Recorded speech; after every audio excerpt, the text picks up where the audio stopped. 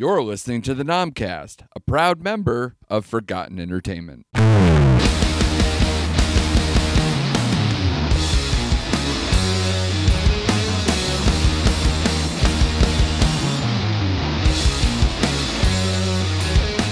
Hello, and welcome to the Nomcast, the Netflix original movie podcast. I am your host, Andrew Morgan. You can follow the show at NomcastPod on Twitter and Instagram, and you can check us out on the web at nomcastpod.com. All right, thanks so much for joining us. So sorry that we had no episode last week, but I had to tangle with that disease-ridden Transformer Omicron that seems to be rampaging across the countryside at the moment. I seem to have come out fine on the other side, I guess, so I'm glad to be back in the saddle once again. I've watched so many movies during quarantine. I feel like I finally have a good shake on the film year of 2021. So next week, we will do our top 5 Netflix original movies of the year. But this week, we're going to wrap up our reviews for 2021 with the final Netflix release that came out this past Friday, The Lost Daughter, starring Oscar winner Olivia Colman, Jessie Buckley, Dakota Johnson, and many others in an incredibly deep ensemble. And to help me break this one down, I brought someone who would definitely stab someone with a hairpin. Thank goodness this recording is over Zoom. From the Untitled Cinema Gals podcast, Morgan Roberts is here. Happy New Year to you, Morgan. Thanks for coming on. Happy New Year. Why are you giving away my secrets? It's a lovely hat you're wearing. I definitely, it's a good look on you. I wouldn't say otherwise. But thank you for coming on. So this movie I'm very anxious to talk about because, my God, not only have I felt like I've been talking about this for easily 6 months since it started, drumming up noise at Venice and winning awards and kind of, making some noise in the festival circuit. But now that it's out, have you noticed how incredibly poor these, reviews have been all over the place? I haven't, which is funny because we just got off of Don't Look Up, where you can say like, wow, the polarized view on that one. But at least that is like political. This one, I don't fully get some of the takes that I'm seeing. And man, I know that you just came out with your top 30 films of the year that I saw on Twitter. So I know whether this film made the cut or not. But I kind of want to start with kind of the expectations here for yourself with this film. When did you first have it come on your radar? And did you see it like during the festival run, or did you have to wait for Netflix? How did that go about for you? Well, so I knew about it when it was in production because big Maggie Gyllenhaal fan, Justice for Stranger Than Fiction, great film. Oh, I love that movie so much. It's so good. You're on the right podcast for that one. So, I've been lightly paying attention to it, and it was, correct me if I'm wrong, acquired by Netflix before it actually went to Venice. Yes, barely, but yes, it was like the month or two before because they already had sold some of the rights, and Netflix doesn't have all of the rights, but in the US here, it is a Netflix film. Yeah, and so like that part was also interesting because I had the opportunity to go to Sundance last year. And obviously Sundance is a ragtag group of individuals saying, please let people see my movie. Sure. Where I feel like Venice has a little bit more of, it's European, they're Italian, they're like fancier than the rest of us. Yeah. So there was just a little bit more air of prestige for it, so that when Netflix acquired it and it was going to Venice, it was like, okay, like I'm paying attention. And then did not watch it until New Year's Eve, but I woke up early on my day off so I could make sure that I fit that film in before the end of the year. Yeah, now that we're Letterboxd friends, I did happen to notice that early entry, and I was like, woo, up and at 'em, Morgan. My goodness, getting right to it. Set that alarm, and we were good to go. Maggie Gyllenhaal sent you a personal message to wake up early in the morning. I could buy that. Yeah. The thing about Maggie Gyllenhaal for me, though, I don't know if you watched the Netflix Homemade series that was during the pandemic. Did you happen to catch these? It was like a series of shorts that was done by a bunch of different directors and actresses and actors. And Maggie Gyllenhaal shot a short that she directed with her husband, Peter Sarsgaard, who is in this film as well. And it wasn't very good. At least to me. Now, again, shorts is always hard and you're making it during the pandemic or whatever. So when they said that she was directing this and writing and directing this, and I was like, okay. It kind of took me back to like that feeling that I had when I watched her short.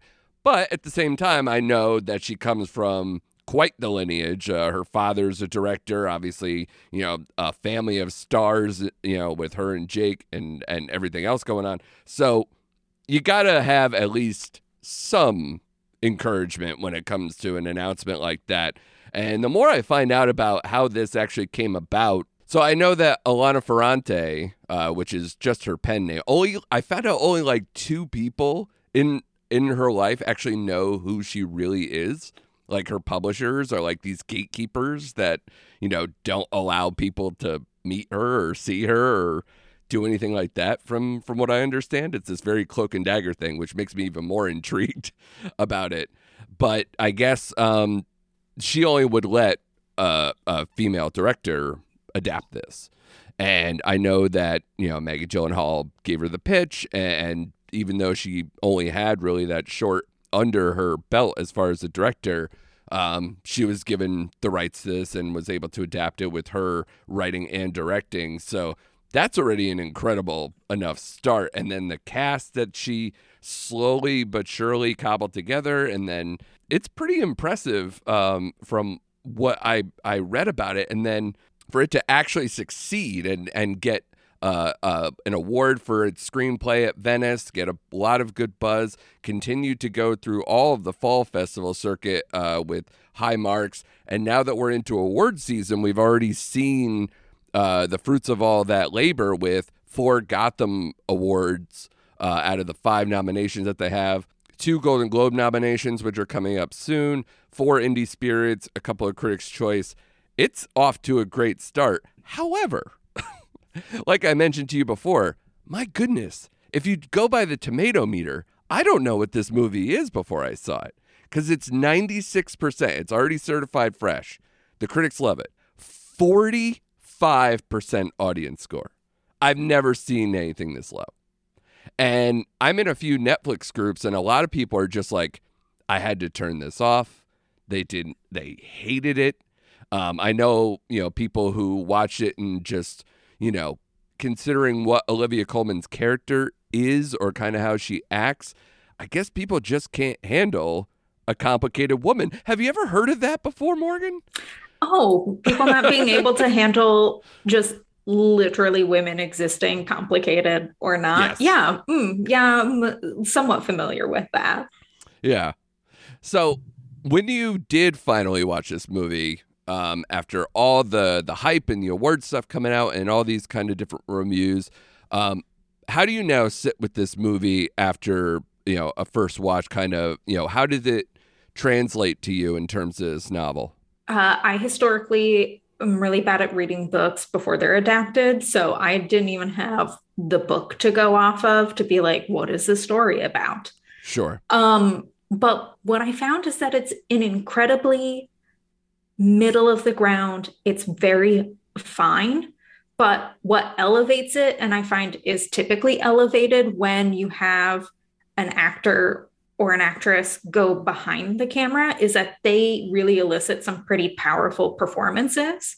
Yeah, for sure. And if we didn't have those powerful performances by those extremely talented cast members, I don't think that the critic score would be as high as it is, because it's very average to me. Like, there was nothing extremely nuanced to it. There was nothing that made me, and maybe part of that too was I have been sitting here for God knows how long, because I've had that on my watch list right. for forever, that when it finally hit, I was like, okay, like, it was good. The performances really blew me away. And I think that that's why I have kind of held it to a higher esteem. But on a first watch, it's simply fine.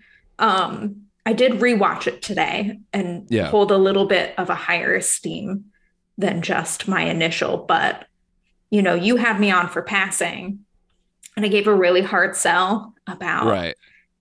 Passing should be getting some awards recognition.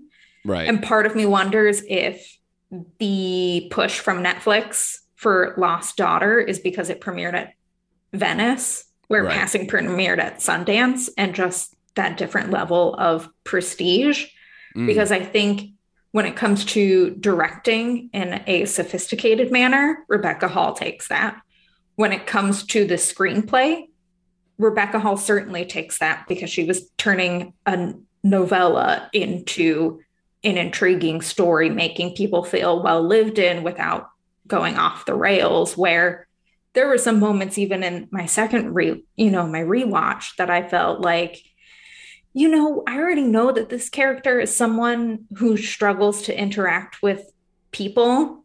Mm. I don't know if I needed another scene seeing her once again struggle to interact with youths. I get it Right. now.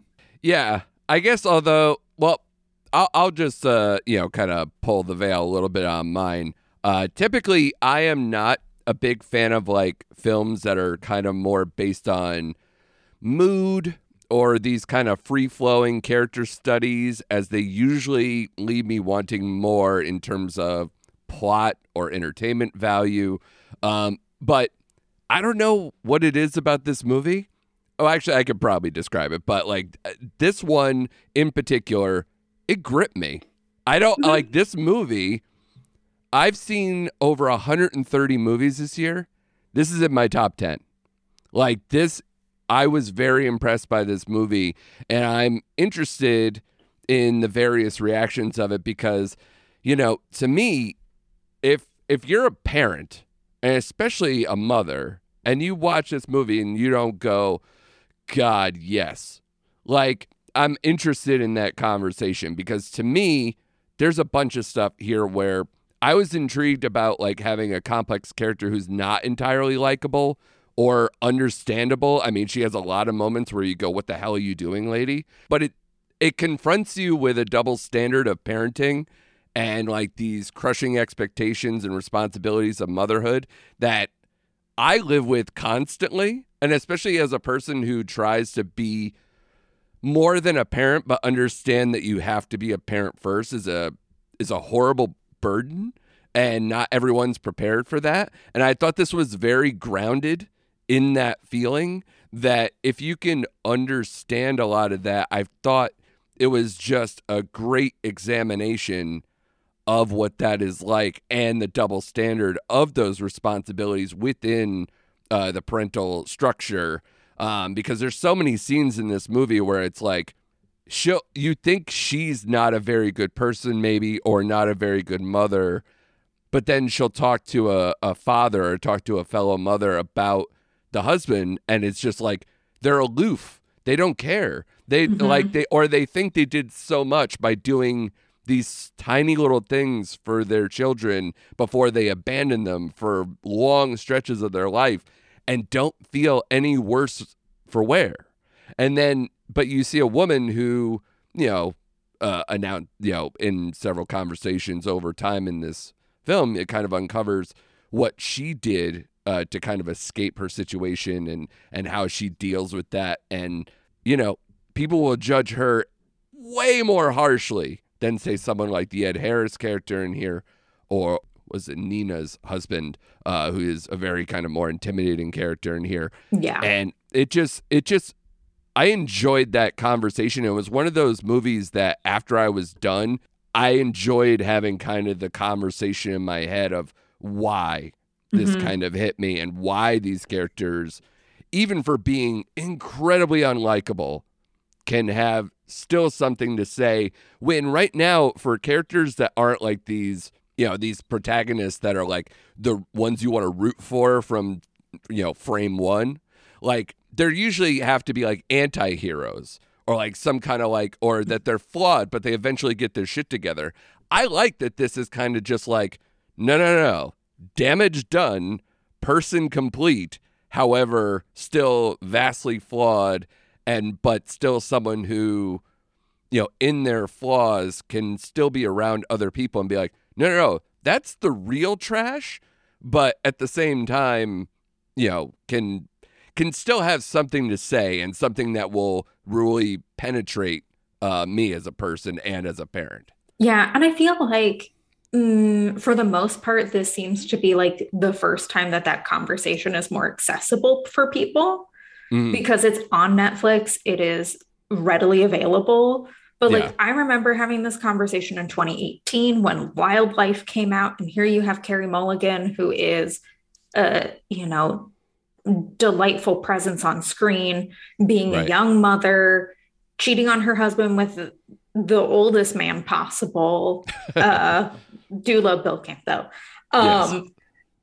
She is doing so much projecting onto her child, and that was just, and she wasn't likable. And I mean, this at least kind of provides you with, we get this character in two different times of her life where she is the young mother ready to be like, no, my studies and my pleasures and the things that I want are more important.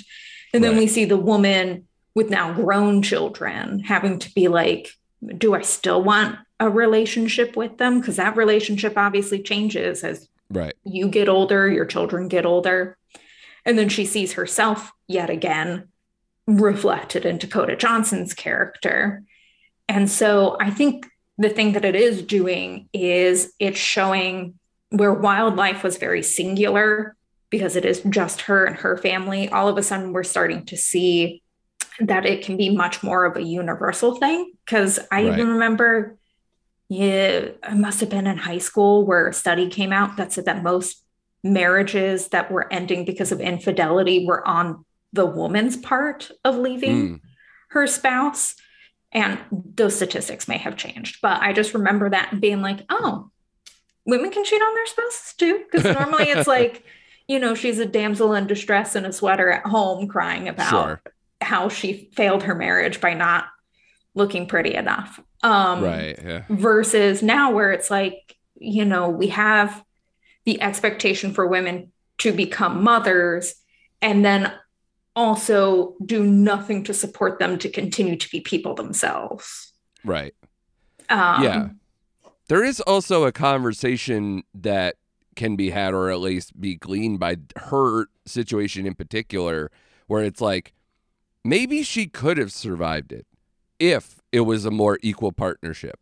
Maybe she could have survived it if they only had one kid, because you really kind of see where one really needs a whole lot of attention, and then once the second one comes along, it's like she's overwhelmed. Because I know that feeling as a parent of two, where like if my wife is not around or if I'm not around and my wife has to take it, once you're outnumbered, you're screwed as a parent. Like, because you really want to be there for everything that they need, and if you can't and you have to split your time, you feel like it's never enough. And I can imagine the way they portrayed in this movie, it feels like a gun to your head all the time, and you're only making wrong choices. And so, and on top of it, she's trying to also be a person. Like, and it seems like a very small apartment or a small house, like where you're kind of feeling suffocated.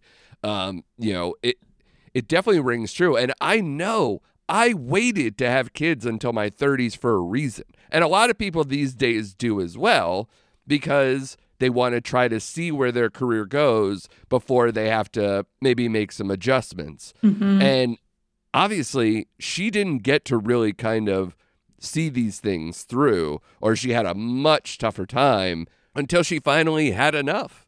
And like, I'm not saying what she did was right or wrong. I'm just saying that she made a decision for herself that I know 100%, because I've seen many movies, I've read many books where like if the guy goes, I got to go chase a dream, nobody bats an eye if they leave a family. No. But if a woman leaves a family, they're jerks. They're the worst. And they feel it. And women feel like that all the time. And that's what obviously held back women for a very long time before, like, daycares got better, or just the life balance of things, or more gender equality amongst parental constructs got better. It's a lot. It's a lot to take in, but like, this is a movie that I think examines a lot of that, and I thought very delicately and subtly, but also just the fact that I don't think I've seen a movie that really does this that well, that I was awed by it, to be honest. Yeah. I mean, again, I understand people really being in love with the film. I mean, I always have a problem if a movie's going to run at or over 2 hours, everything should feel very purposeful. And I didn't feel that with the film, which is kind of where my hang-up is of, if you're going to fill this space for this long, I'm okay with a lingering film. I mean, right. I'll watch a Terrence Malick film. That's fine. But, if we are having a film that does have really great conversations, either give me the proper space to sit with those conversations afterwards, which they didn't always do, right. or let's keep moving the conversation further and further and have that conversation build. I just felt that the pacing was a little bit off too, with some of the length in it. But I mean, the subject matter I think is so important because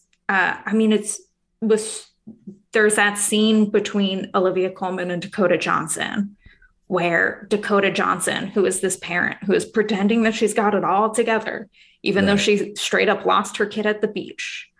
Who is, has extracurricular activities while on vacation, all of these other things.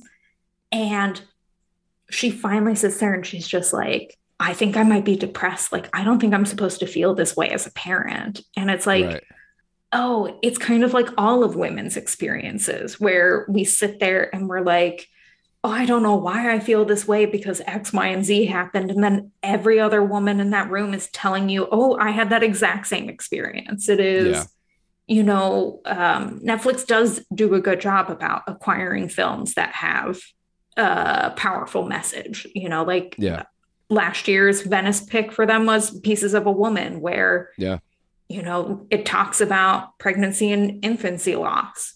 That happens so frequently, but it's never shown in film.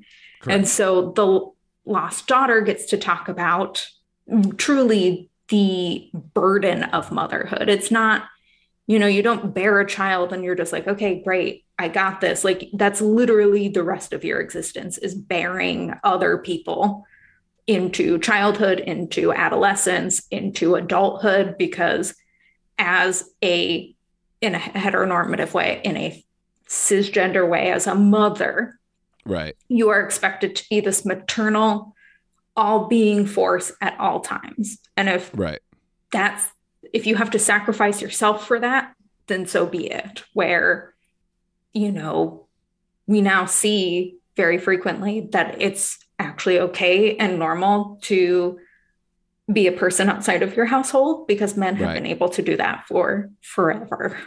Yeah.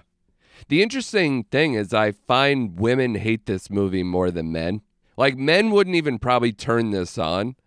I think a lot of the things that are here between Maggie Gyllenhaal and Olivia Colman and Jessie Buckley and Dakota Johnson, all these prominent women of our time, and a lot of the reaction I see are basically like, either they hate the pacing, like that they hate the slow burn of the movie, or they hate her so much because either A, they're like, well, I wouldn't do that.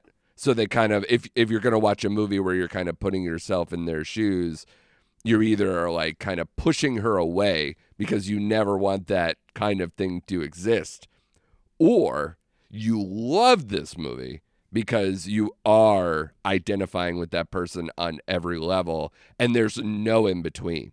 So the fact that I'm seeing, kind of this audience score where it's just getting beaten to hell, where people aren't being nuanced about it, where it's like they're kind of taking it personally.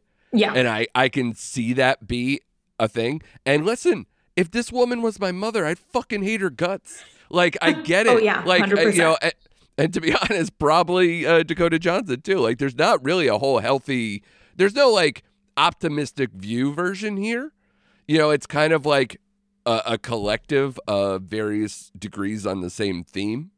Even the one woman who I hadn't seen this actress since The Count of Monte Cristo, Dagmara Damancic.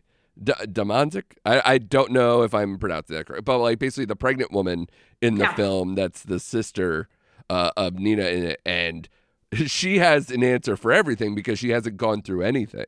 Yeah. So it's kind of also interesting to see what Lita's reaction is to her versus, say, Nina, where, something she can identify with versus just like, you don't know anything, get out of my face. Yeah.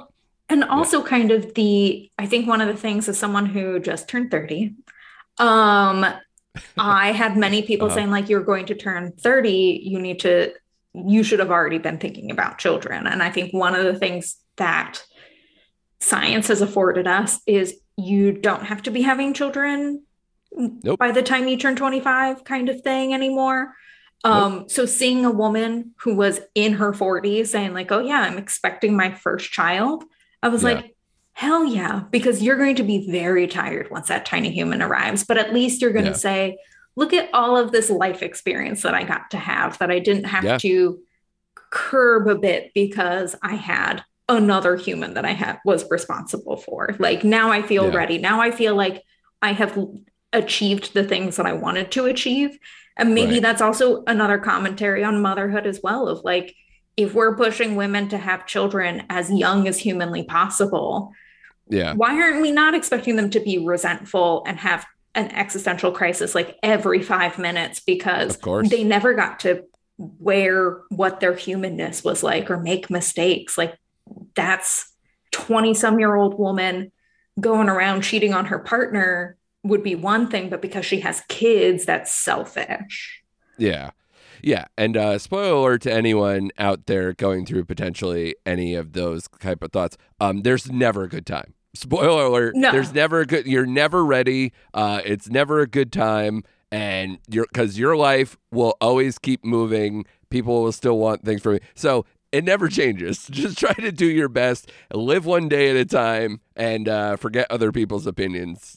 Just do what you want to do. And again, honestly, Lita in here kind of emboldens that spirit, but like on a like kind of a shitty level in a way. Like it depends on your thoughts on how she did things or a lot of people, I read so many criticisms where they're like, well, she volunteered to have these children. It's not like she put up a fight.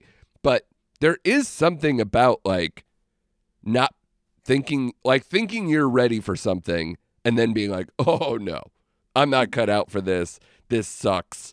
But also being in her situation where like it didn't seem like the husband was around a lot at all. And so if you're dropped out of an airplane to have one and then you have a two, it's like having a heart attack. Mm-hmm. So like again, one of these things where I'm like, I'm not going to champion anything she did, especially like some of the completely insane stuff she kind of does at times in this movie. But at the same time, I can't be mad. It's like it's her life decisions. And I think the better conversations that she has with somebody like Ed Harris, where he's like, well, I taught my kids how to swim, so I'm a dad. And it's like, cool. I left my kids, for a time, and I still did way more parenting than you, but I'm the jerk, and somehow you get to still have, a relationship with your children. One of the things that they don't mention from the book to the movie, which I guess they don't really need to, is that this vacation happens right after her two children moved to Canada to be closer to the father. Mm-hmm. And so you don't really need that, but you also kind of, because you could see it on her face in everything that she does. So like that heartbreak of like, she knowingly did something that, she's not proud of, but she also needed it to survive mentally. So it's kind of that interesting conversation, but like, man, is there such a double standard in this movie all over the place? And I think a lot of those conversations where it's a little more hitting onto the themes, I think that's the real good stuff in this movie. Oh, yeah, absolutely. I think, again, I'm going to just complain about, please give me a 90-minute movie. I need those.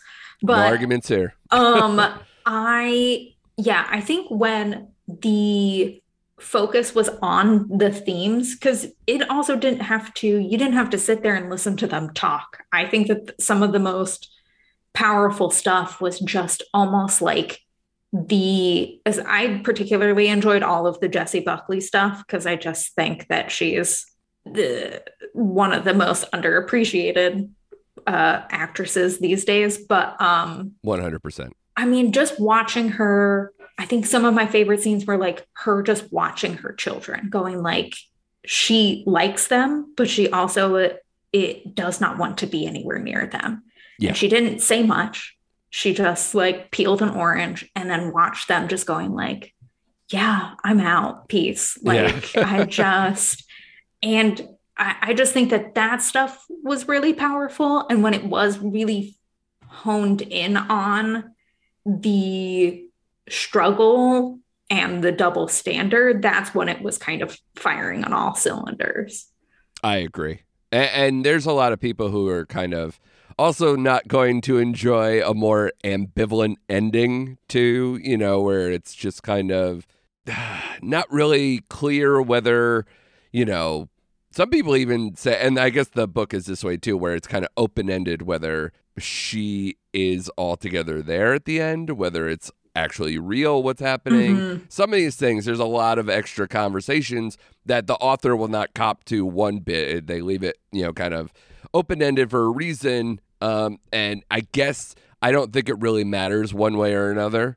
But it is interesting to kind of just have one more thing to kind of play to people to have to really sift through a hard movie like this. And that's why, come at me. Tell me I'm completely wrong. Tell me this movie was insufferable. Tell me this character was insufferable, that you couldn't get through it.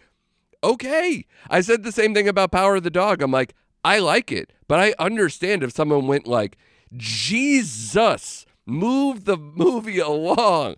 I don't like these people. What am I hanging on to? Because I'd be like, okay.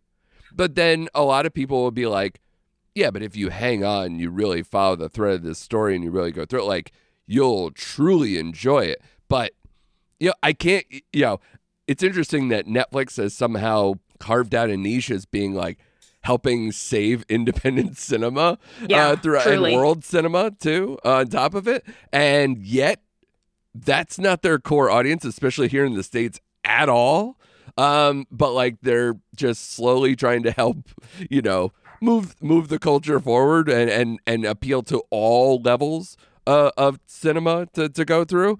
So I definitely appreciate that. One other thing before we take a quick break, and then we'll get to like some Oscar-y stuff at the end.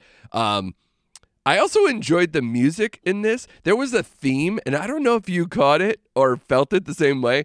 There's a theme that they use multiple times, especially like kind of bookended in the film. Mm-hmm. Did you think that sounded like Alicia Keys' Fallen? I mean, It was the same notes. It was weird. It was like an orchestral version of Alicia Keys. It kind of had a little bit of that feel, but I think one of the things that it did was it just kind of like, it was both melodic and melancholy at the same time. Yeah. And I think that if you can have a theme that you can then kind of run with throughout a score, that is not Eyes Wide Shut, by the way. Do not ever play that score for me ever again. Sure. But if you can set that up and then have that kind of run in and out every so often, I think that sometimes also helps when you have tonal and pacing issues in a film. And the score is also just really good. So go listen to it. Sure. Folks listening at home. Yeah. When you're done listening to this, go listen to the score and then let us know. Please, it's the beauty of Spotify. And while you're there, give me a 5-star review. Thank you very much. So But yeah, absolutely. I actually was very entranced by it. I enjoyed it, but I did also kind of go, is this Alicia Keys falling? Like it hits certain notes where it's got like a mix between like that and an old Bill Withers song, or like it's got this very interesting 70s vibe to it. It's very interesting to hear. Before we take the break, I know this is in your top 30. Yes. But I was surprised at where it was, considering the grade I think you gave it on Letterboxd. So let the people throw it out there. What did you give the grade for Letterboxd, and where did this land as far as your favorites of the year? Let me pull up my list. But I will tell you, I gave it 4 stars. And really, that 4th star was solely for Jessie Buckley's performance, because I just think that we knew that Olivia Colman was going to be amazing, because when isn't she? Sure. And I agree. I see that a lot, by the way. And obviously, it's starting to come around where the slow Jessie Buckley train, for this movie anyway, is starting to come forward. Yes. But yeah, so it was 29th. And of my top 30, I also watched a little over 130 movies last year. So I feel like if you made it that high up, that's good enough. Yeah. Yeah, for sure.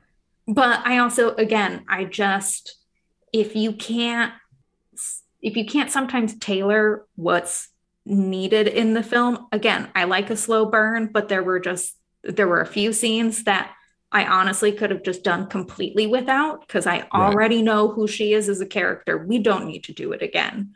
If some of those things were more fine-tuned, I think I would have been able to sit with it being a little bit higher. Right. But yeah. Yeah, Morgan's just trying to tell you to watch The Novice instead. Be like out in an hour and 25 and just look. I mean, Passing was my number 1 film last year, because that's like a tight 90. Everything's really great about it. It knows what it's trying to tell you. Right. And I think that Maggie Gyllenhaal knew what she was trying to tell with this, but I also think that sometimes when you're adapting something, you're trying to almost do like a service to the author and a service to the fans, instead of like, you're not doing a replica of Nirvana's Nevermind, you're doing the acoustic version. So you can't have all of the things in there. Exactly. And from what I understand, there are some changes in here, but it's basically chalk. And I'm sure the way she was able to acquire it when you're a first-time director, I'm sure there's a lot of those things where you're going to kind of, play it as safe as you can, maybe going into it the first time. And then maybe once you get a little more experience and a little more chutzpah in the room, like to be like, yo, this is my vision and this is where we're going to go with it. Maybe that changes over time. I'm in the same camp. I'm basically a 4 out of 5 with this as well. This just kind of floated more to the top, I guess, of what I watched. Because I find this year, there's a lot of 4 out of 5s. But there just really is so few, like 4.5s. I don't even think I've given a 5 this year. Like, it's one of those years where I'm just like, I don't have a home run hitter, but like, I just have a lot of like, it's a solid year.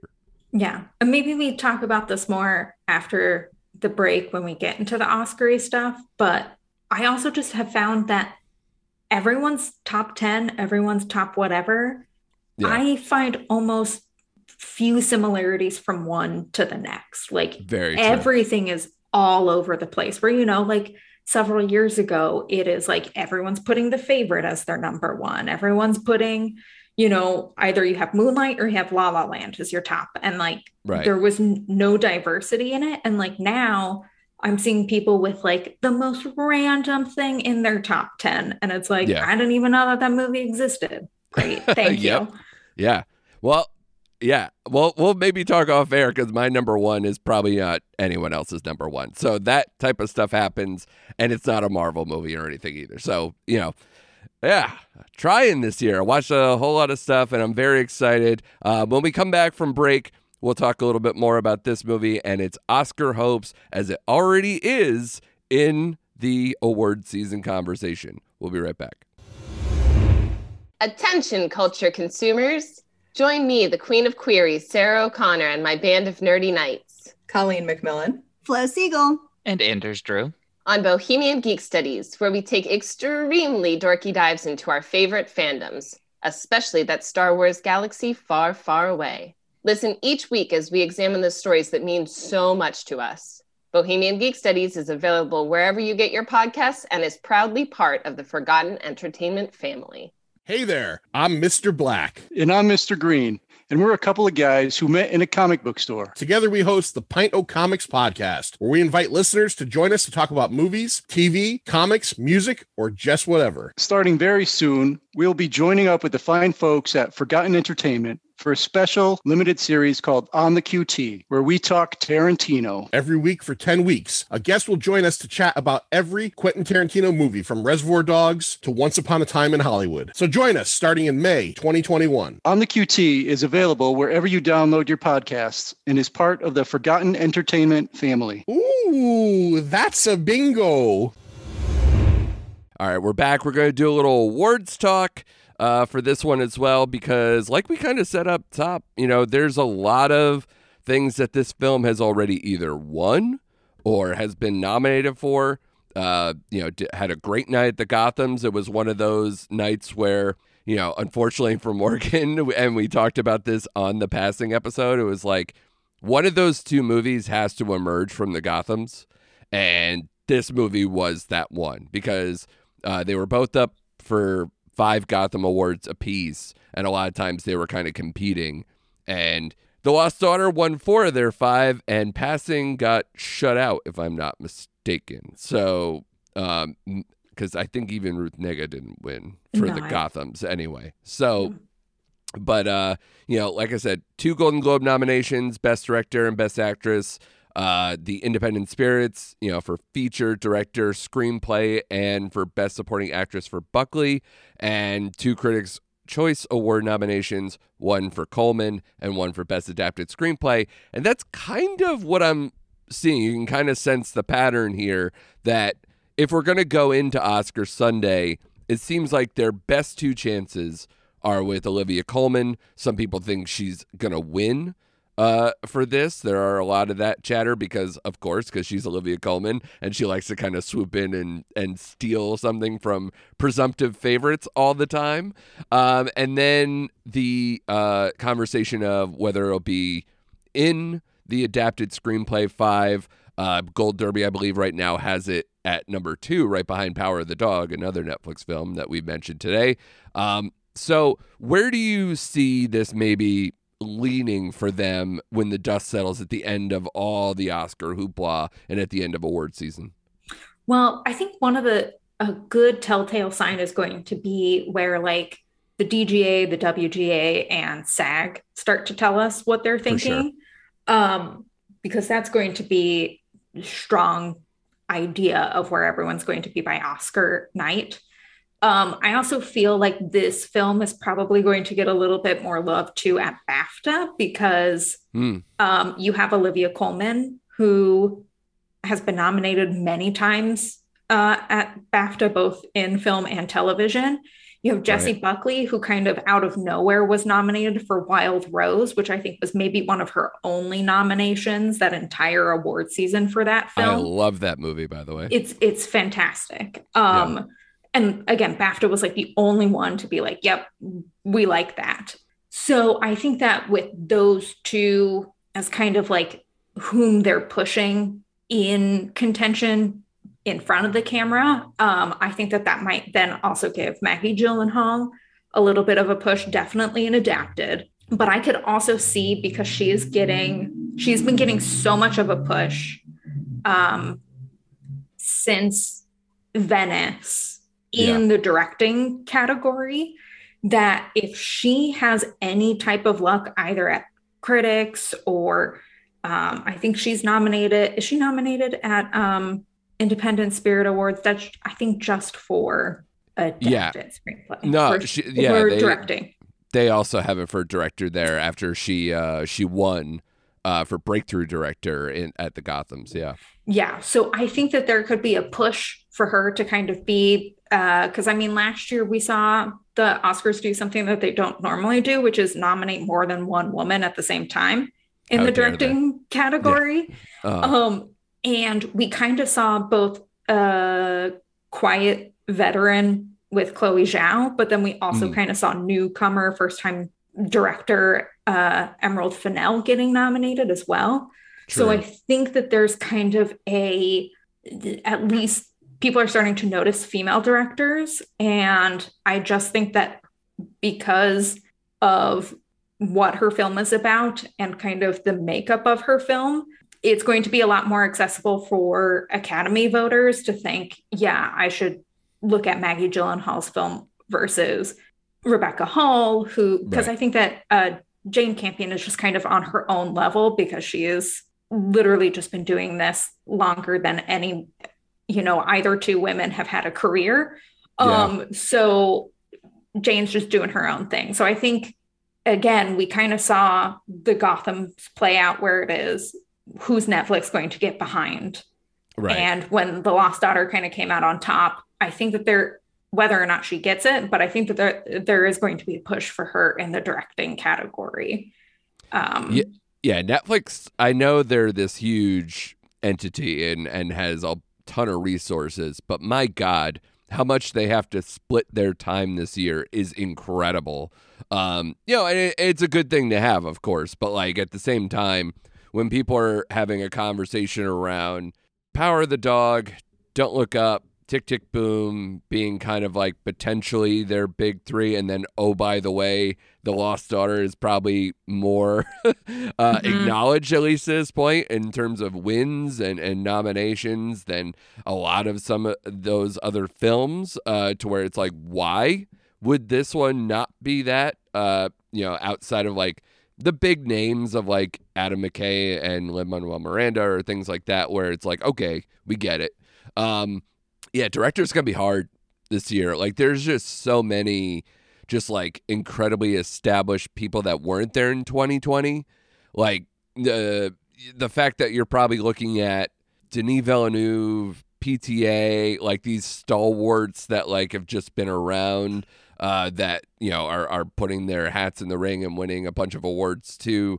I don't know if she gets in for director. She's probably close, but I don't know if a movie like this goes through. But I can see being pleasantly surprised based on kind of what she kind of fits the Emerald Fennell thing, right? Like an actress stepping up, doing the first time director thing, a person with a clear vision of what they wanted to do with their film, and also the Academy's kind of getting more female and more international as time progresses. So if you're seeing, the love at the BAFTAs translate like it did in the last couple of years and then into Oscars success, maybe you do get a later push for something like that. That would be interesting to see. But yeah, I definitely think it falls.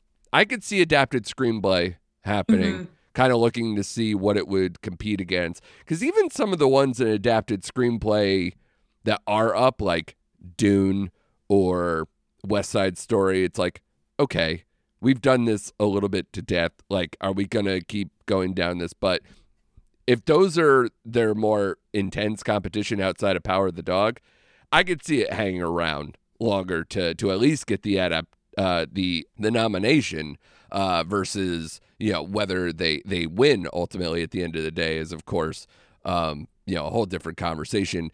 Coleman, I think, has a genuine chance at winning. The one thing that I would say about this, and I saw it on Twitter, the percentage of how much she's in this movie for a lead actress is much smaller than some other versions of this that she's going to have to go up against. And also, I kind of find it interesting as far as like the Jessie Buckley conversation, that her biggest competition are actually like good moms. And it's going to be like good moms versus bad moms, like basically. In that competition outside of maybe like whatever you think of Kirsten Dunst's character in Power of the Dog, I guess. But like going against Ingenue Ellis and Balfe for Belfast and some of these ones where they're like literally like, standing in front of the danger their children possess. Like that's something that more people could probably wrap their arms around than maybe a character like what's in The Lost Daughter. So I wonder if that's going to play into it at all. but I just love how big a swing this movie is. And I think I appreciate it for that. And I don't know if that carries into award season or whether we're just going to, keep on laying it on with the crowd pleasers, as it were. Yeah, I think this year's really interesting because we still kind of have some residual of like we actually appreciate art versus flashy wannabe Michael Bay bullshit.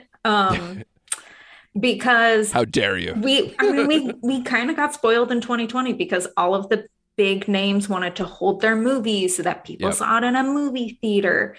And we got to see quiet films with complicated women who did really not so great things all of the time. Literally, I think we had films like Promising Young Woman nominated. We had, what was her name? Andra Day in The United States versus Billie Holiday. I mean, Billie Holiday was unfortunately a victim of substance abuse and poverty and all of that stuff, and then actually got money and didn't actually escape any of the other things that she had in her life. So that's really complicated and messy. And this year we're starting to just kind of be bombarded with very pretty looking films that I still don't understand what the point of them ever being made was. Mixed with quieter films or just more nuanced films that have really great performances that are kind of being overshadowed by just people being loud. So, it's kind of that weird tug of war, going back to the status quo where, again, we just want dudes to be loud and award them for that. Or, and then I'll also say, like, female categories are historically just the most contentious because the standard for women is always, much like in The Lost Daughter, the expectations are exponentially higher than it is for the men. I mean, I think last year might have been the first time where I liked a majority of the performances in both Best Actor and Best Supporting Actor in my entire life. And I've been watching the Oscars religiously since I was like 13 or something. And it was the first time where I was like, wow, if 4 out of 5 of these men win tonight, I will be very happy because these were actually really good performances. Where normally it's like, maybe one of you I will be okay with. The other ones you bought your way. Matthew McConaughey, all right, going up there. Where women, it is the expectation for them to perform and be small and great and quiet and loud all at the same time. That's just like basic level of what acting is. And so when those performances then get nominated, that there's just some really extraordinary work going on. So it's just as another year where it's like, I could probably nominate just 2 dudes in each of those categories and then just give the rest of the slots to the women because there's just too many to choose from. Yeah, and I would argue that Coleman's character is not that far of a cry from McDormand in Nomadland from last year. She's not a very likable character, and her story is compelling enough, and she's got a lot of flawed relationships. I've kind of, checked out on life a little bit. There's a lot to kind of, run parallel with. So it's kind of interesting to see where that goes, especially knowing how much everyone loves Olivia Colman, and it's very obvious. Everyone loves Olivia Colman. I mean, you're a major Fleabag fan like I am too. So where it's like, she just gets to add the TV side people and obviously the film side, and has been awarded left and right. So The Crown, Fleabag, and everything she's done on film, The Favorite, The Father. Anything with that. And this, to me, just adds one more feather in her cap. And I would not be shocked if she won over, say, someone like Kristen Stewart, where I got to say, I know this is a Netflix podcast and I'm straying from the flock a little, but I watched Spencer over my quarantining. I don't care for that movie at all. And I don't love her performance. It's usually like, even if you don't love the film, you're usually like into her. She was fine. She grit her teeth a lot. Good for her. Like, I just didn't fully love that performance. So if she's the big alpha in the room that's in the way of Olivia Colman, I don't care at all. Yeah. Like, just let her get steamrolled. I'm obviously an outlier. She's won a bunch of stuff, or she's been nominated for a bunch of stuff. So, you know. Well, I mean, and part of Kristen Stewart's issue, just to talk Oscars, I guess, because obviously why not? It's the new year. I guess I'll talk about it a little bit more. Yeah. She is sandwiched in between Emma Corrin, who gave a really great performance, and they were nominated a whole bunch and won some awards as Princess Diana. Yeah. And as Spencer came out and we see Kristen Stewart, we are also getting images of Elizabeth Debicki in like the infamous revenge dress. So it's like, it is both it helps kind of prop her up in a way of like, look, we have all of these people having this conversation about Diana that we haven't really had in excess in a while. Right. But that also then is a hindrance, because it's like, oh, wow, yeah, Kristen Stewart looked good because of this wig and stuff, but look at Elizabeth Debicki over here in this almost identical, recreation of this iconic moment. Sure. Or, when Emma Corrin was on screen, she did this, and I liked the way that they did, the accent. Like, she had a really good Diana voice. Right. So yeah, it's kind of like, once again, an oversaturation. Right. But I also think like they've been left out of the conversation a lot outside of Ruth Negga, but Tessa Thompson, she also should probably have gotten a push from Netflix, that they just kind of were like, well, you got nominated for a Gotham, whatever, bye. Right. And that's all she's gotten, which is not cool. Yeah, she's gotten a few Critics Circle stuff where I've seen her name more recently, but yeah, definitely not in any kind of like overwhelming way where they had to like sit up and take notice, for sure. Yeah. And then I guess the other thing too then is, we saw that Netflix is really bad about, they are a huge conglomerate that has money, and you can actually just put all of your horses in the race and then let other people decide for you then. Yeah. Who you then really focus on towards the end of the race. Sure. Versus like they pick and choose very randomly who they're going to get behind. And sometimes it works out and many times it doesn't, because again, they have a whole bunch of films that have really beautiful nuanced stories. Right. And instead of pushing all of them, they're like, let's just randomly push this one and then this person and this specific one. And I could also see Jessie Buckley losing out to Kirsten Dunst in support, due to her performance. And then you also have the fact that Kirsten Dunst just has a more established career than Jessie Buckley does. But then with The Lost Daughter, you then have the added push that Maggie Gyllenhaal has been nominated for an Oscar. So it's not like she doesn't know the Academy and they don't know her either. So there's so many things here at play, and I'm going to be so tired by March. What is it? 27th? Oh yeah. Yeah. We got a long way to go. I mean, it could be longer. It could be April, whatever the heck it was last year. I know. And the fact that they already pushed back the Critics' Choice Awards, I was like, oh, no. Let's please not do this again. Please, for the love of God. You just got people back in theaters to an extent, and you're just getting people back on the horse of film festivals and the traditional kind of rollout.